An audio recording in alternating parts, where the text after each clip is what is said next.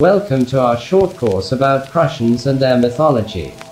In this lecture, you will find out more about one of the Baltic tribes that strongly tried to resist the Crusades and Christianization in the 13th century, but eventually, they were forced to accept the new religion, and their language became extinct in the later centuries. The Prussian name first appeared in written sources around the 9th century, but more commonly this name was used since the 11th century. However, this was not a united tribe with one ruler and law, but more of a group of 10 clans. Each of them had a name based on the geographic location. Every clan had its own chieftain, but they all shared a similar language and pagan beliefs. When Teutonic Order began to invade their lands, Prussian clans occasionally united in raids and battles against their foreign enemy. They were praised as very brave and fearless warriors by medieval chroniclers. Prussians were reliable in battles, they fought to the death and attacked the enemies with a great rage. Medieval chronicles describe Prussians as very generous people that highly valued warm hospitality. For a host, it was not just about good manners. When it came to the wanderers and beggars, hospitality was a part of their beliefs that these strangers were sent to their homes by God. Baltic folk tales often include stories about God, who wanders around the villages dressed as a poor old man. Prussians believed that rejecting the guest might anger the divine being and lead to serious troubles in their lives. Hospitality was a kind of duty, sacrifice, and a sign of respect. All in one for the host. Of course, they were not naive in this regard. Prussians were very protective of their borders and sacred places. If the guest entered their territory, he had to comply with the local laws and customs. If a guest showed respect, he had a warm welcome and the host was obliged to guarantee his security. Otherwise, if something bad would happen to a guest, his host would lose the honor and respect of his clan. In case when a guest did not show enough respect, the meeting with Prussians could lead to a lethal outcome. The best known example is the Adalbert of Prague, who was sent to Prussia by the King of Poland Boleslaw I and later executed by the locals after Adalbert tried to impose his religion on Prussians. He was warned by them to leave their lands and he paid the highest price for ignoring the warning. Religion had a special place in Prussian life. The highest priest Kriwito was one of the most important and influential persons in their society since the times of the legendary Prussian chiefs Wiedwurt and Brutin. He had a great authority in the region and dozens of lower-ranked priests worked under his command, such as Waidelotters. Some of them had the task to keep the holy fire burning under the sacred oak in Romo, the central place of worship of Prussians, where they resided alongside Kriwito. If fire extinguished, Waidelotter, who was responsible for it, paid with his own life. Romo was the religious center for all the Prussian tribes and it continued to exist even after the devastating attack of Poles in the early 11th century, when they burned everything to the ground. However, Prussians fought back and soon restored their sacred place, and continued to preserve their beliefs with great enthusiasm. The Kriwito performed all the most important rituals. He was the one Prussians truly trusted in cases of emergency when there was a war going on or some natural disaster causing devastation. The holy drink used in ceremonies was the mix of mare's milk and honey. In opposition to the priests, there also were wizards and witches. Wizards were portrayed as controversial beings that could help and do harm to people depending on their character, while witches were generally known as evil beings, servants of the devil. Since Prussian mythology was closely related to nature, there were dozens of various sacred places around the region. Sacred forests, mountains, trees, and stones that were surrounded by various legends. Some tales included the stories about humans who were turned into stones. Such human-like statues in Prussia were called babas. People occasionally tried to move them to another place or simply break them.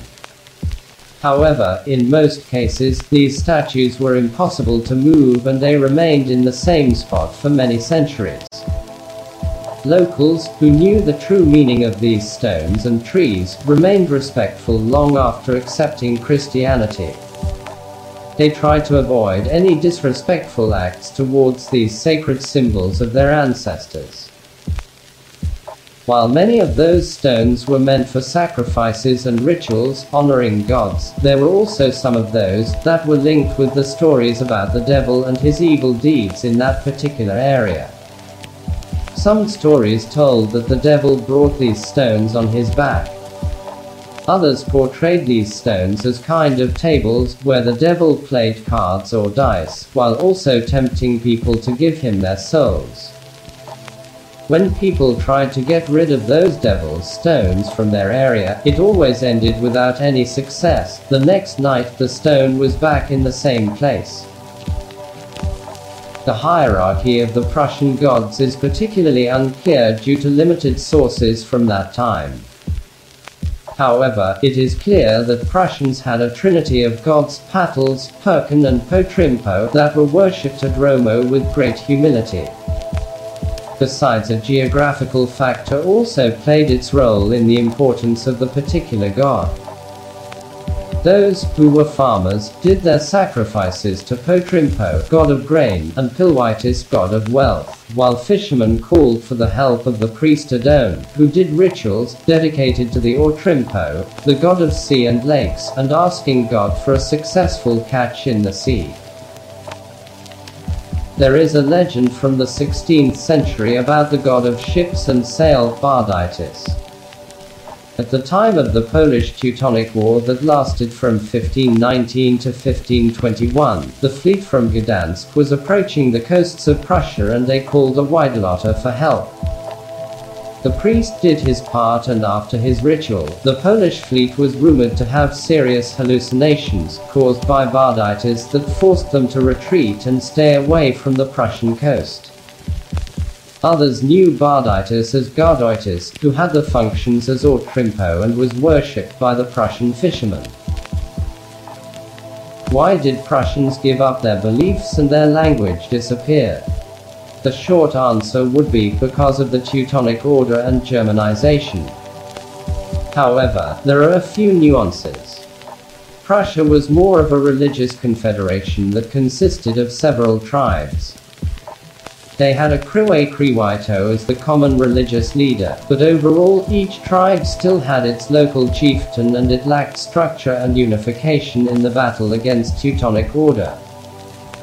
If they would have formed a united tribe, their resistance to the Christianization probably would have lasted longer, like it was for their neighbors Samogitians, who for 200 years fought against the German knights. Crusades took a toll on Prussians, many were killed in battles and part migrated to the neighboring regions. Peasantry continued to maintain their old customs and beliefs long after they were baptized. Older generations carried the myths of the past and shared them with the descendants. Some Prussians continued to visit the sacred places of their ancestors to make sacrifices. As it often was seen in the former pagan lands, both religions could mix and have a dual nature. Prussians became Christians, but they remained largely superstitious. Nevertheless, Germanization did great damage to the Prussian language and mythology and eventually put the end to its existence. Thousands of Germans settled in Prussian lands and they slowly became assimilated until locals completely forgot the language of their fathers that shared a similar fate as Sadovian, Galindian, and Curonian languages that were similar to the Prussian tongue.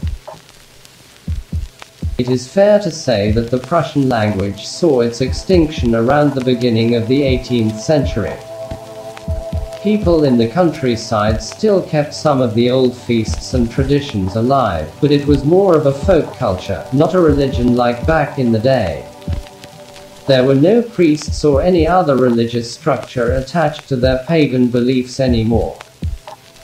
In some way, Prussians shared the same faith as the Native Americans, who also had their own language, religion, and traditions before the arrival of military more advanced Europeans. Different eras and parts of the world, but the same fate. If you enjoyed this lecture, be sure to subscribe to our YouTube channel, as well as Instagram. To keep our project ad-free, check out our Patreon page to explore content exclusively for Patreons.